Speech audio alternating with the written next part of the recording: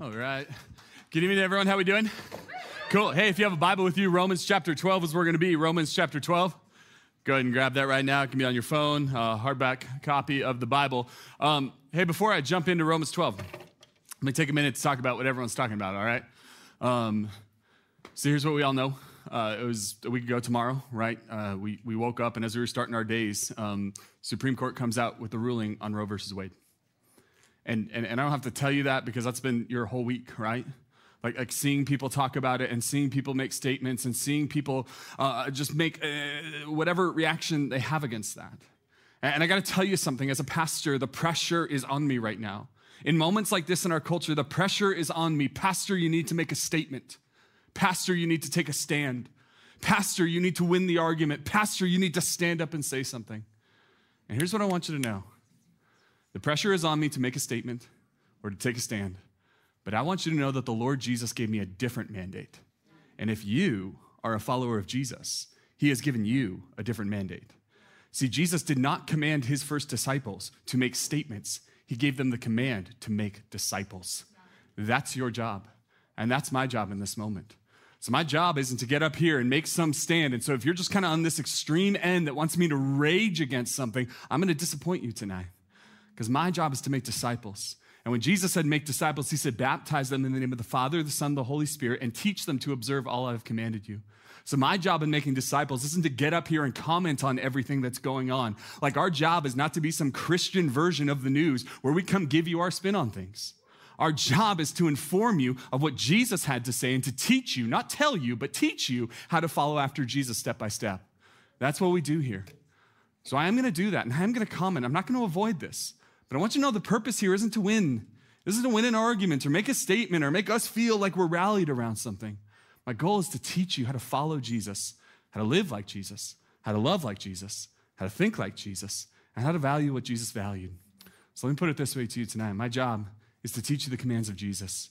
And what's abundantly clear to me from the commands of Jesus and the life of Jesus and the teaching of the scripture and the whole counsel of it as a whole is that God values life from conception to death. He values it. And so we, as followers of Jesus, should be the people who value life along with our God. And we can celebrate when the laws of our land align with that. We can celebrate when the laws of our land come into line with that value. And yet I want to be really clear. Like, that's not the fight. The fight isn't over. It's not even, that's not even like an inch of it. Because our call is not just to care for life in the womb. It's to care for life, period.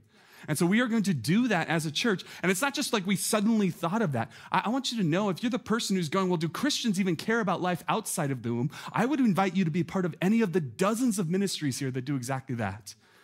Of people who give generously and give of their time to care for mothers and children and orphan and foster kids and kids all over the world who everyone else has forgotten about.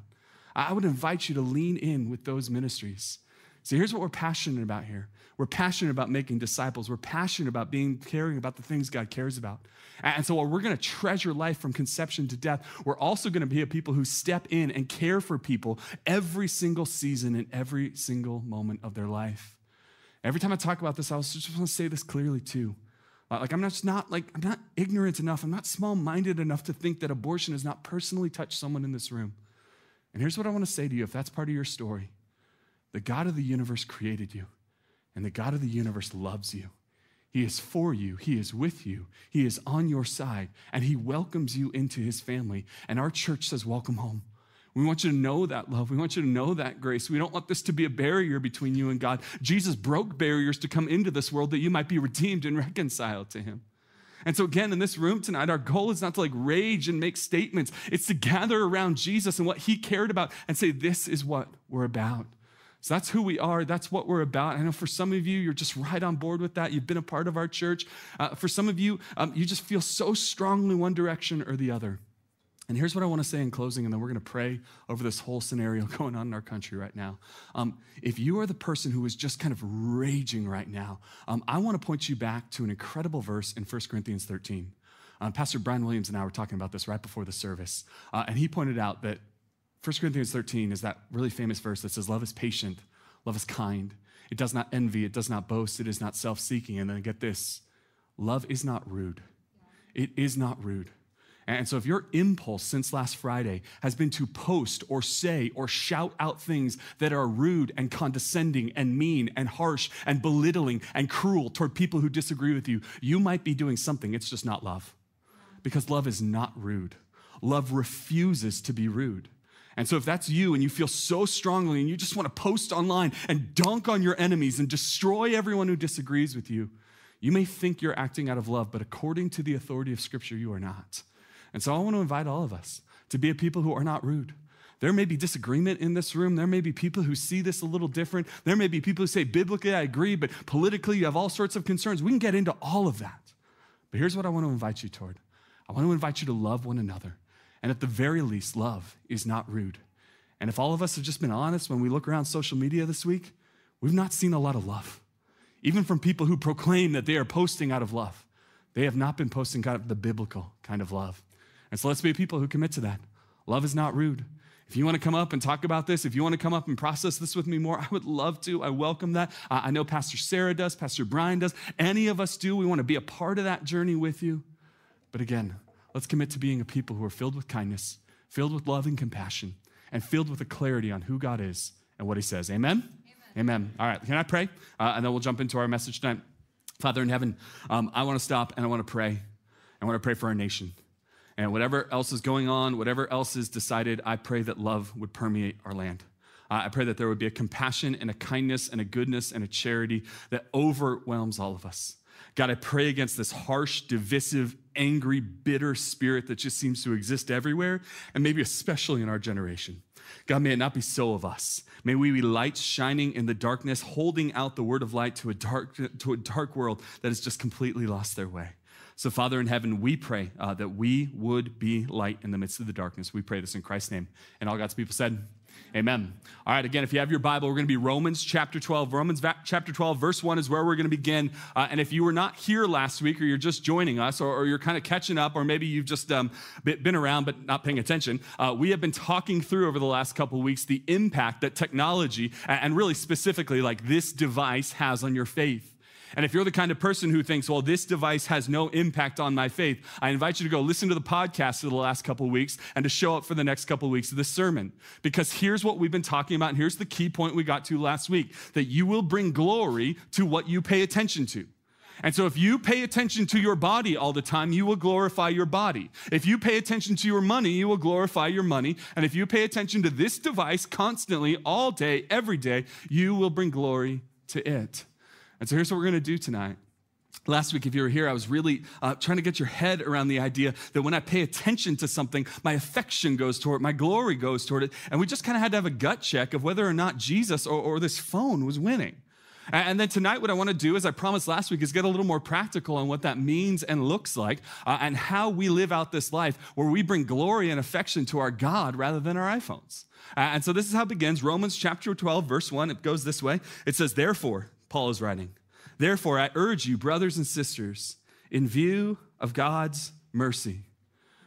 So Romans chapter 1 through 11 is like this epic explanation of how good God has been to us. It's this epic explanation of the gospel. Romans is, by all means, like one of the most beautiful and wonderful books of literature ever written. And for 11 chapters, Paul is just banging this drum of how merciful God has been. And I just want to say that to anyone in the room who has somehow convinced themselves that God is this angry, bitter man in the sky who's upset with you all the time. That is not the view of the Bible. That is not my God. My God is merciful. He is kind. He is compassionate. He is slow to anger, abounding in steadfast love. In fact, in Romans chapter 3, here's how Paul describes the mercy of God. He says this, all have sinned and fall short of the glory of God. And all are justified freely by his grace and the redemption that came by Christ Jesus. God presented Christ as a sacrifice of atonement through the shedding of his blood to be received by faith. So here's the good news of the gospel. The good news of the gospel is the mercy of Christ is that all have sinned and fall short of the glory of God. Meaning if you're in this room, you are a sinner. Congratulations, you've been outed. Like there's no secrets, there's no hiding, there's no you like pretending you've got it all together. One of the most beautiful parts of Romans chapter 3, verse 23 is it just outs us so we can stop this little game we play where we have everything together. You don't. You've sinned and fallen short of the glory of God. And yet the beautiful thing about the gospel is it recognizes the depth of your problem, but then it gives you the answer. We're justified freely through his grace, through the redemption of Christ Jesus. He was the sacrifice. He's the reason we can be made right with God. So when Paul says, in view of God's mercy, what he's talking about is this gospel, that there is a bad news in the world, and that bad news is this, that you're a sinner who deserves judgment, death, and hell. And yet Jesus came into the world to save sinners like you and me. Like that's the whole point of why Jesus came. So this is the good news, bad news thing that Paul does. And yet he's going to tell you something really interesting here in Romans 12. He's going to tell you this, that we are supposed to keep God's mercy in view.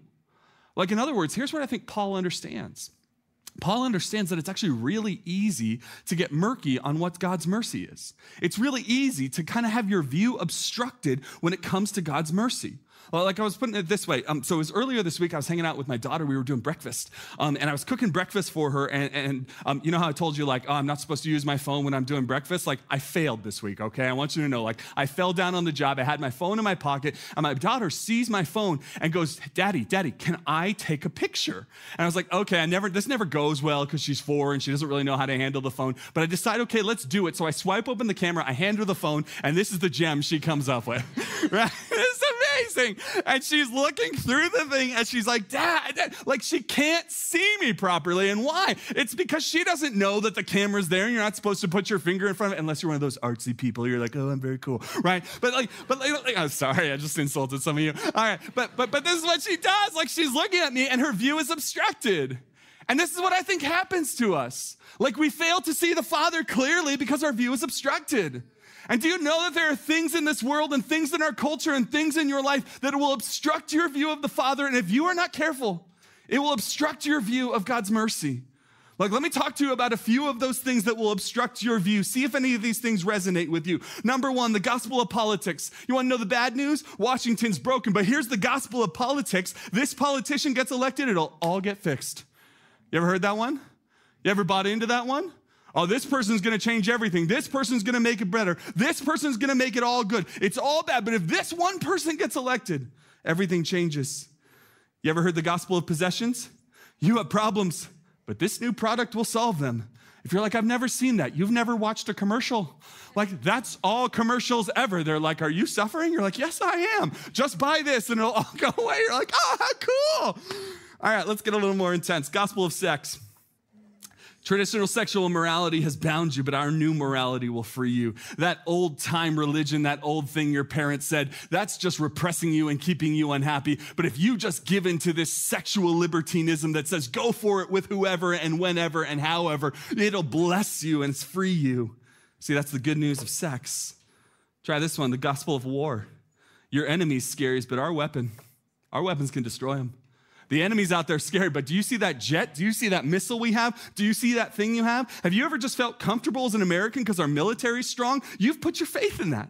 And you've been obstructed by the gospel of the military. I'm not ripping on the military. If you've served, I'm so grateful for that.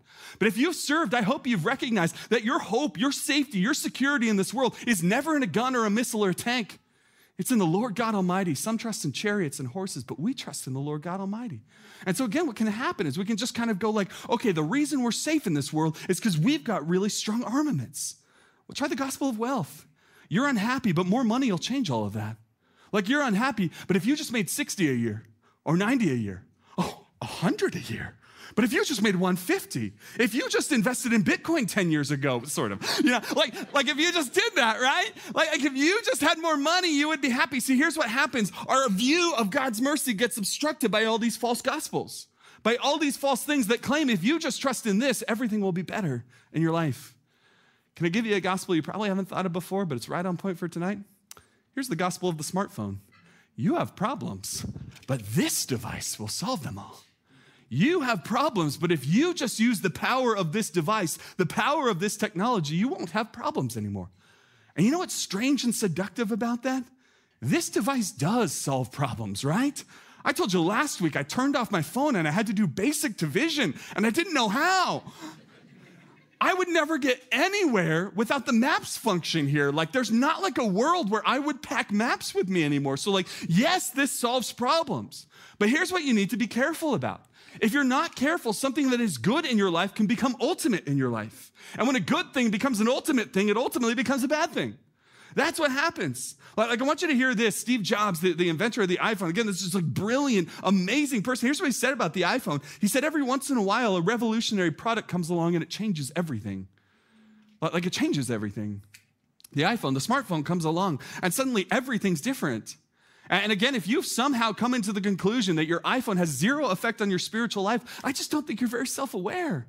Like your iPhone, it is affecting you, it's impacting you, it's changing how you think and how you process. Watch this other quote Steve Jobs says. He says this, the iPhone was not just a communication tool, but a way of life. The people who invented these devices didn't think like, here's a device that will help make your life better. They thought, here's a device that will make us a lot of money and it will become your entire identity. And for some of us, it has. For some of you, like the iPhone or the phone you have or the thing you have in your pocket is not just a tool you use, it is an identity you cling onto. It's the thing you turn to over and over and over again when things are hard or where things are difficult or you're anxious or afraid. Like I showed this last week, and I'm tempted to show this slide like every single week for the rest of my life. Corey Asbury says this, I want to reach for God the way I reach for my phone. When I'm bored and uncomfortable, when I need answers or entertainment, when I'm lonely and need someone to talk to, help me, God.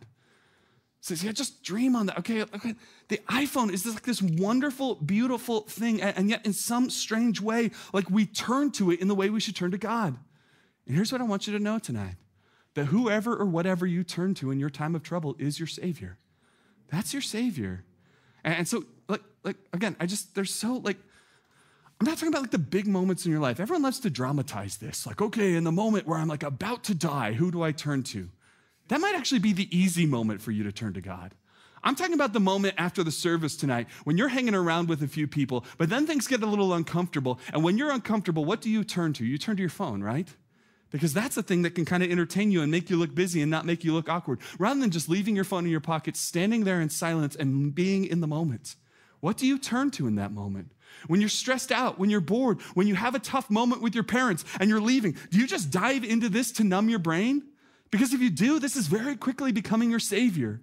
See, again, Paul says, in view of God's mercy, and his big burden, I think, is that you wouldn't let anything in your life, and might I say this to you, even your iPhone, block the view of God's mercy in your life.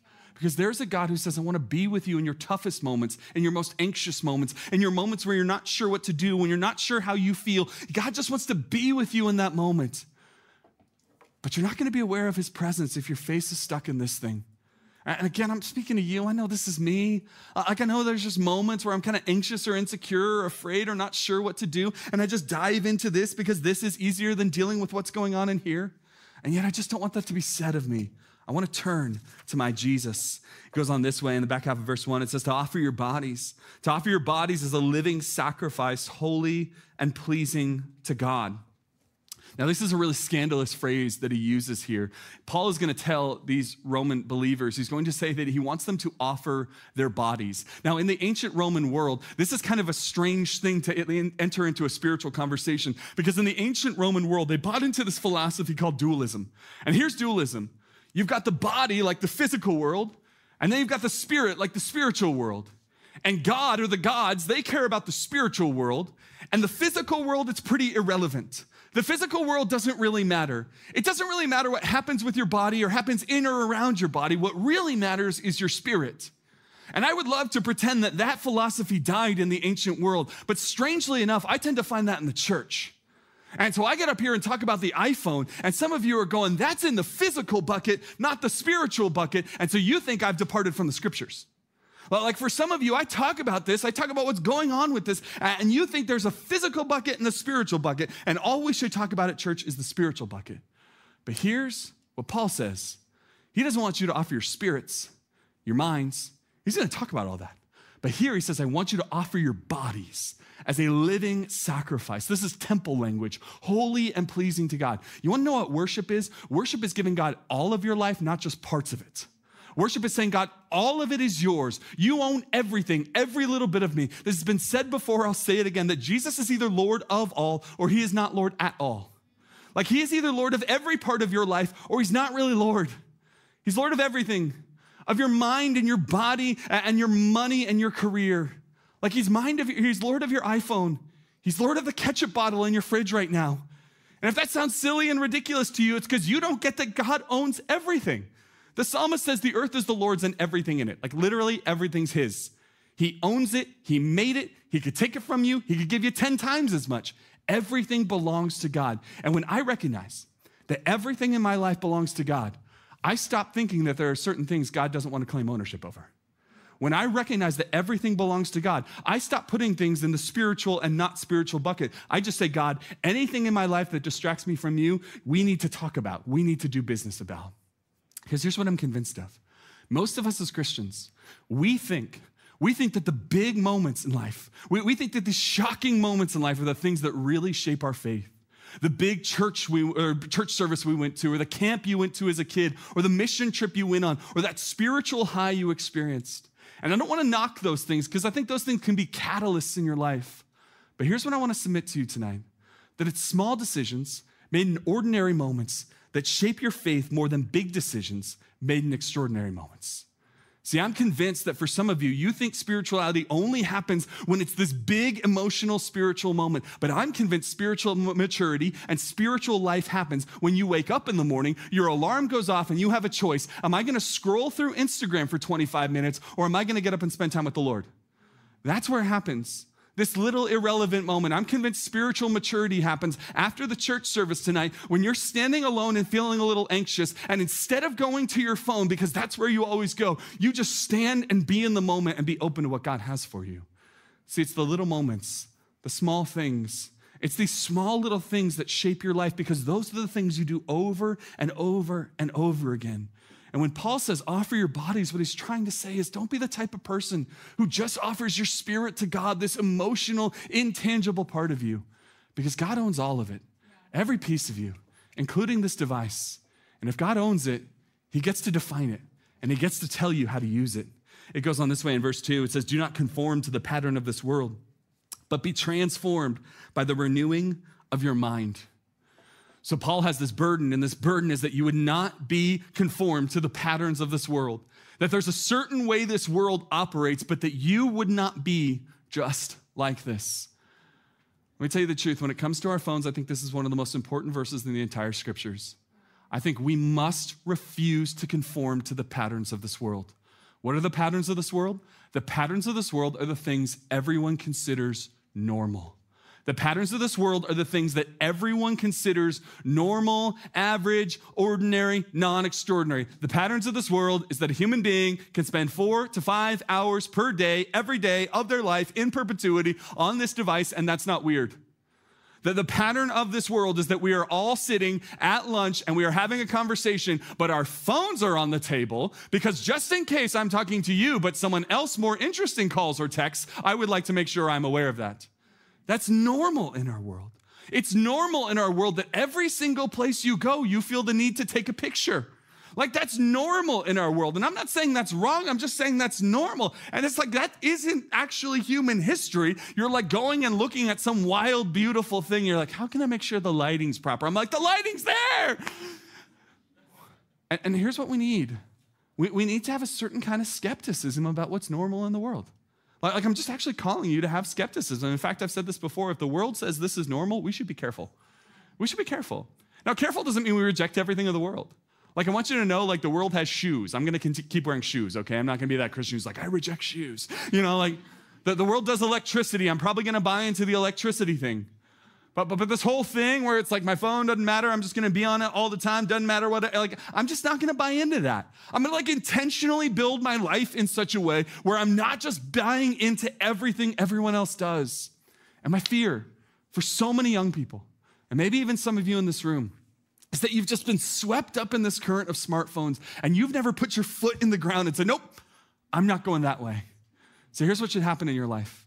There should be moments in your life where you make decisions and it puts you out of the stream of culture. It puts you out of the patterns of this world. Let me put it this way. The world should find your phone habits weird.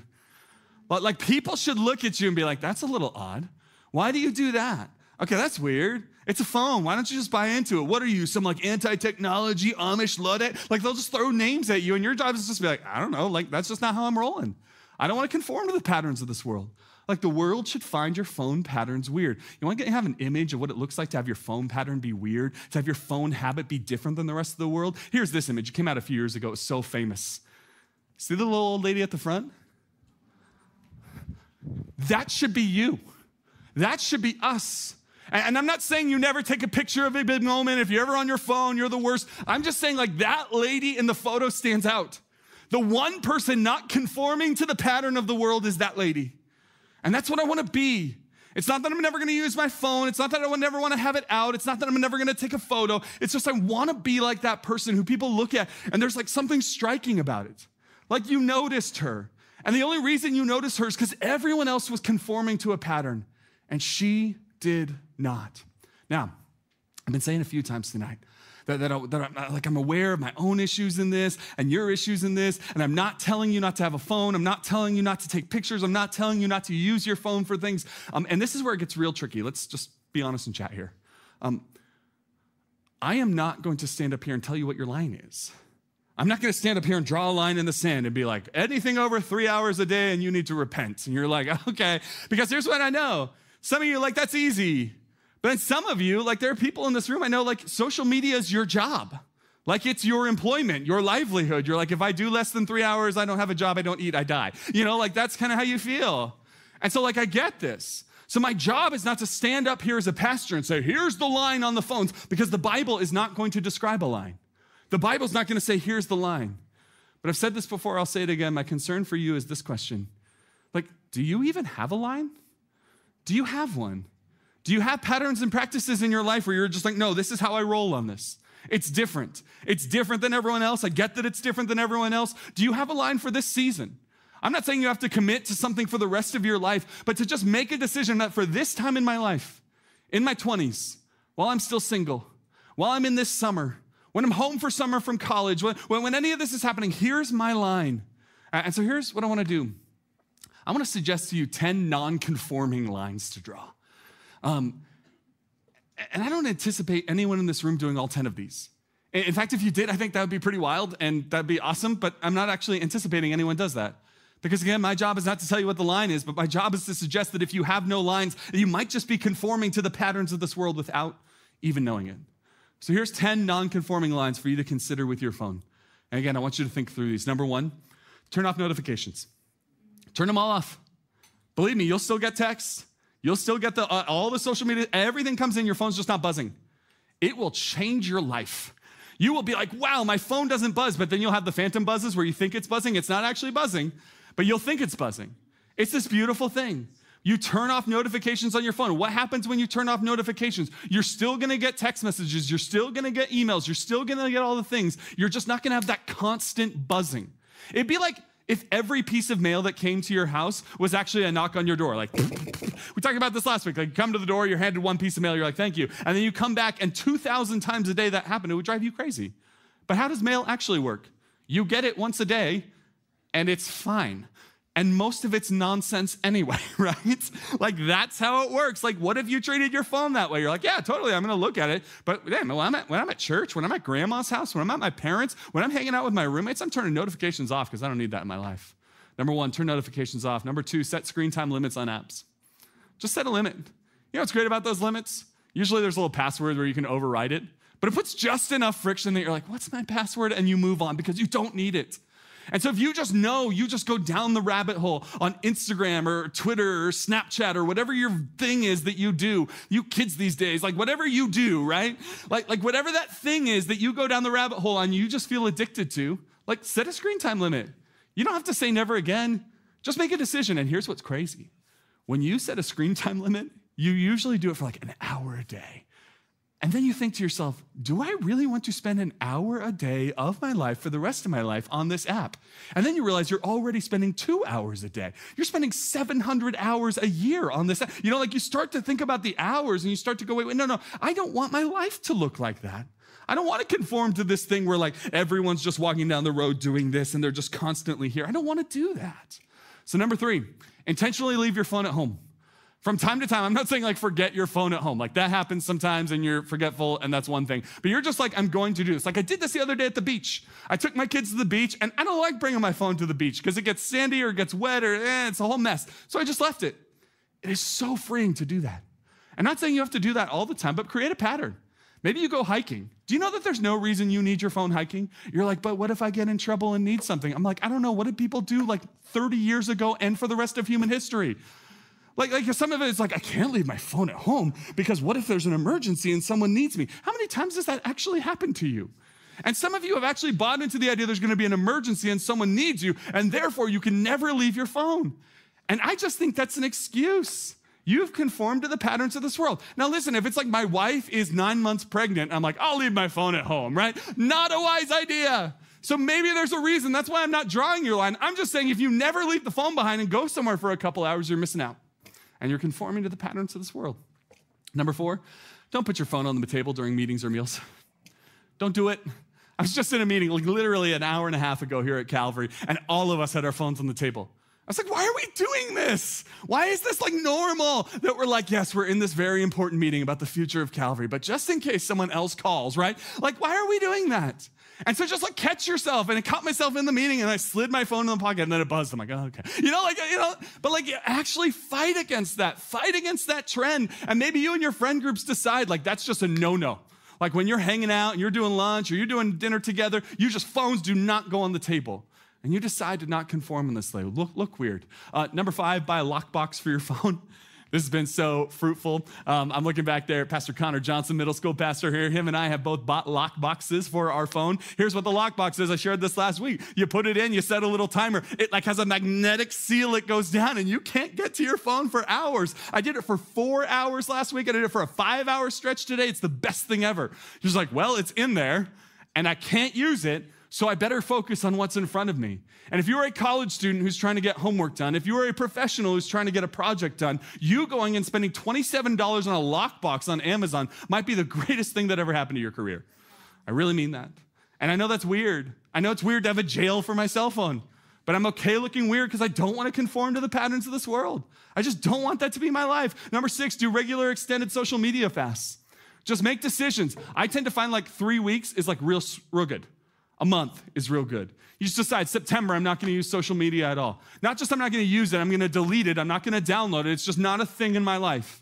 3 weeks, a month. If you're like, I'll do it for 6 hours, that probably doesn't count, okay? Especially if you're sleeping, right? But what just like you set a break and you just say, okay, I'm going to step away from it. But then please, you can like let people know if it's really important that you're leaving, but you don't actually have to announce like, I'm leaving, I'm back, you don't have to always do that. You can just say like, I'm not doing this.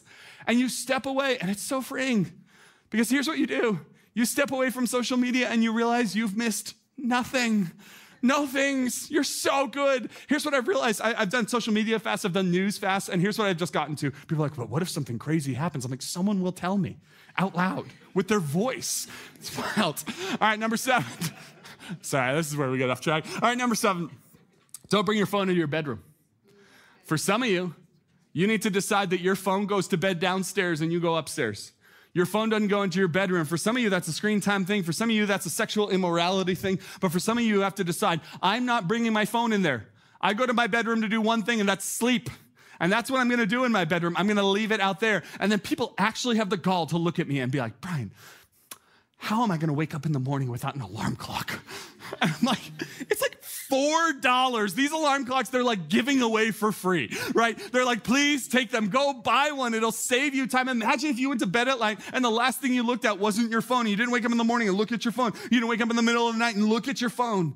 Don't take it in your bedroom. Number 8, make certain apps hard to get.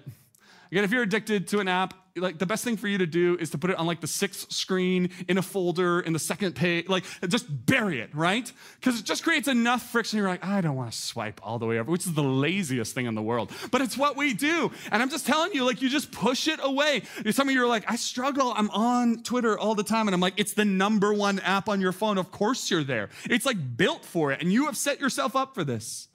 Number 9, do a weekly phone Sabbath. I know people who decide Friday night sundown to Saturday night sundown, they don't use their phones. And I think that's a beautiful practice. If you're like, I couldn't possibly do 24 hours, do 12, do 6, make a pattern, make a practice. Just say, hey, at this time during this week, I just don't use my phone. It's a reset. I'm not going to go into it. I know it's strange. I know I may miss out on a small little thing, but it's so good for my soul to not do that. And number 10, if all else fails, get a flip phone. I grew up, my first phone was a flip phone. Raise your hand if your first phone was a flip phone. Okay, there you go. These were the glory days of phones, right? You used your phone to, get this is a strange thing, call people, okay? And you would actually pick up and speak to people because texting meant like you had 9 numbers to do it, right? You get a flip phone and you just say, I'm not gonna have a smartphone anymore because you know what? I just need to fast from this. Now, again, my goal tonight is not that you would do all 10 of these things. In fact, I think most of you should probably only do 1 or 2 or 3. But here's the tragedy. Some of you will do exactly none of these things. You will just continue to float along with a culture that is obsessed and addicted to phones as if digital addiction is not a real thing that is wrecking your mind and changing your relationship with God. And that troubles me. But here's the other thing that troubles me. There are some of you who are sitting here stewing right now, frustrated and angry. There are some of you who are a little bit annoyed and certainly disappointed in me as a pastor because this thought is running through your mind. This list doesn't look very spiritual. So some of you heard me just riff on these 10 things, and you're going, well, that's not very spiritual. That's not really Jesus-y. That's not really Bible-y. Brian, I want you to preach the word. I don't want you to meddle in my life. And here's what I get. Like, I get that there's a part of me that's like looking at this list and going, okay, like some TED Talk somewhere could have said this. Is this really a Jesus thing? But here's what I want to point out to you. This is true of your phones. It's true of a lot of things. That actions do not have to look spiritual in order to be fruitful. That actions do not have to look spiritual in order to be fruitful. So if I tell you, I want you to get your money organized, I want you to get on a budget, I want you to pull your financial life together and stop being reckless with money, that might not sound very spiritual, but here's what Jesus says, where your money is, that's where your heart's going, right? So it doesn't have to look spiritual in order to be spiritual.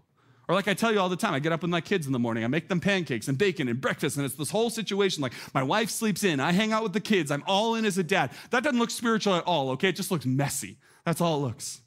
And yet I just believe that's one of the most spiritual things I do every morning because the Bible commands me to be the type of dad who loves my children. And so I'm going to do that. And that doesn't look spiritual to anyone, but I promise you it's fruitful.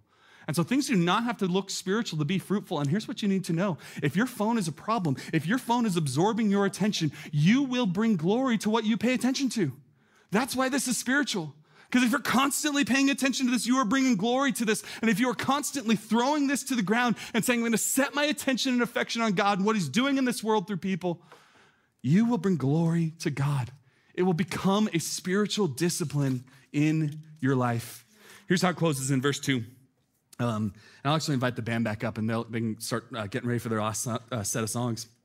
It says this in verse 2. It says, then you will be able to test and approve what God's will is. His good, pleasing, and perfect will. So just to track through what we've seen tonight, when we see God's mercy clearly, that he is the God who loves us and is for us and died for us and forgave us our sins, then we offer ourselves wholly to God. And when we don't conform to the patterns of this world, but rather be transformed, like we think different, we approach the world different, it says in verse 2, then you will be able to test and approve what God's will is. In other words, once you actually start living out these disciplines and setting your affection and attention on God, once you start saying this phone will not dominate my life, God will dominate my life, here's the beautiful thing. You'll start to figure out what God actually wants from your life. You'll start to figure out what God wants from your life. And for some of you, you have no idea what God actually wants for your life. And the problem for so many of us is that we're aimless in life. And here's the question I want to ask you. Like, what if your attention to your phone is actually robbing you of the adventure God has for you? What if God has this wonderful and beautiful plan for your life, but you're not actually noticing it because you're so addicted to this thing? What if God wants to move in your heart and whisper to your spirit, but he can never whisper to your spirit because you've always got your AirPods in? What if God can never actually move in your heart through the people here at this church because every time you're alone, you go to your phone and you kind of seclude yourself? What if God wants to move in your life in a powerful kind of way and do something remarkable for your life and you miss it because you're so addicted to this thing? See, that's why it's spiritual. The whole point for us isn't just that we would not have our phones or like we're kind of anti-technology. It's not that at all. It's that there's so much better that God has for you. Like God's will for you is not just to be this all the time. Like, let this be a helpful tool, but may it never become your God. See, here's what C.S. Lewis says, and I'm going to add a little bit to the sainted C.S. Lewis, so please forgive me. He says these words in The Weight of Glory. He says, we are half-hearted creatures, fooling around with sex and drink and ambition and our iPhones. He didn't say that. When infinite joy is offered us, We're like an ignorant child who wants to go on playing, making mud pies in the slum because he cannot imagine what is meant by the offer of a holiday at the sea. He says this, we are far too easily pleased. And my concern for so many of you is you are far too easily pleased. Like you're far too easily pleased by this device and all the little trinkets and all the little dopamine hits it gives you, all the little games, all the little buzzes, all the little technology, all the little text messages that come in. Like we're so pleased with this thing that we're missing out on this beautiful and wonderful thing that God has for us called life. The adventure he has for us, the calling he's put on your life. Like I just believe the God of the universe has put a call on your life. A unique call to use your spiritual gifts and talents and passions and resources to bless the world and bring people to Christ. And for some of you, you'll miss that because you're so addicted to this thing. See, I told you this before, it's years ago. I did one of these Daniel fasts for the first time. And I'll never forget what happened at the end of it. I kind of went 10 days with like no processed foods at all. So I didn't know meat, no sugar, no nothing. It was just like vegetables and stuff that came out of the ground. It was like, wow, like I am really addicted to processed foods. 10 days later, I'm done with the thing. On the 11th day, I get up in the morning and I go over to my counter. And at the time, you can judge me for this if you must, but I had a Keurig on the counter, okay? And so I turn on the Keurig and I pop the little pod in, I put the thing down and the coffee comes out and I go to take a swig of my coffee and I have to spit it out because it tastes disgusting. And I think there must have been something wrong with that pod. So I put another pod in and I get another cup of coffee and it's still disgusting. Because here's what happened. Over 10 days, what had happened to my taste buds is that they had been resensitized to actual taste. I've had so much processed food, so much sugar, so much gnarly stuff in my mouth that my taste buds just stopped tasting. And so what occurred to me is that it wasn't that the Keurig I was trying was bad, it's that Keurig was always bad. And in that moment, I was finally recognizing it because I could finally taste what it actually was. See, this is what it means for us to be serious about pulling back from our phones. See, tonight we've been talking about what it means to kind of detox digitally, to step away from this. And I want you to know this, that the purpose of the digital detox is to taste and see that the Lord is good. He's good. He has something for you. He's better than your phone. So we're not anti-phone. We're not throw your phone away. We're not hate your phone or beat yourself up. But we are here to say when you step away from the distractions of this world, you will find that God was always there in the first place. He was always good in the first place. You can taste and see that he is good. You can experience his presence in your life. And you can know that the God of the universe is here in mercy, here in power, and he has a plan for your life. So here's the invitation tonight. What are you going to do with this? What are you going to do with your phone? What are you going to do with the fact that this thing is constantly demanding your attention? Because the attention of your life will ultimately lead to your affection, and you will bring glory to what you pay attention to. Let's pray. Father in heaven, thank you for tonight. And God, I'm just going to pray even with this phone in my hand right now. I just want to pray that this would never in any way be something that I just turn to more than you, that I'd pay so much attention to that I miss out on what you're doing in my life and in this world. God, this is hard and we need your wisdom. And so just like last week, we're just going to ask that you give it to us generously without finding fault. Help us figure out how to use our phones, how to honor you, how to be a good friend and roommate and neighbor and son and daughter and sister and brother. God, help us to love our family and friends well. Help us to be present with people. And most of all, help us to be attuned to your presence in our life. God, help us taste and see that you are good. We pray this in Christ's name, the resurrected one. And all God's people said...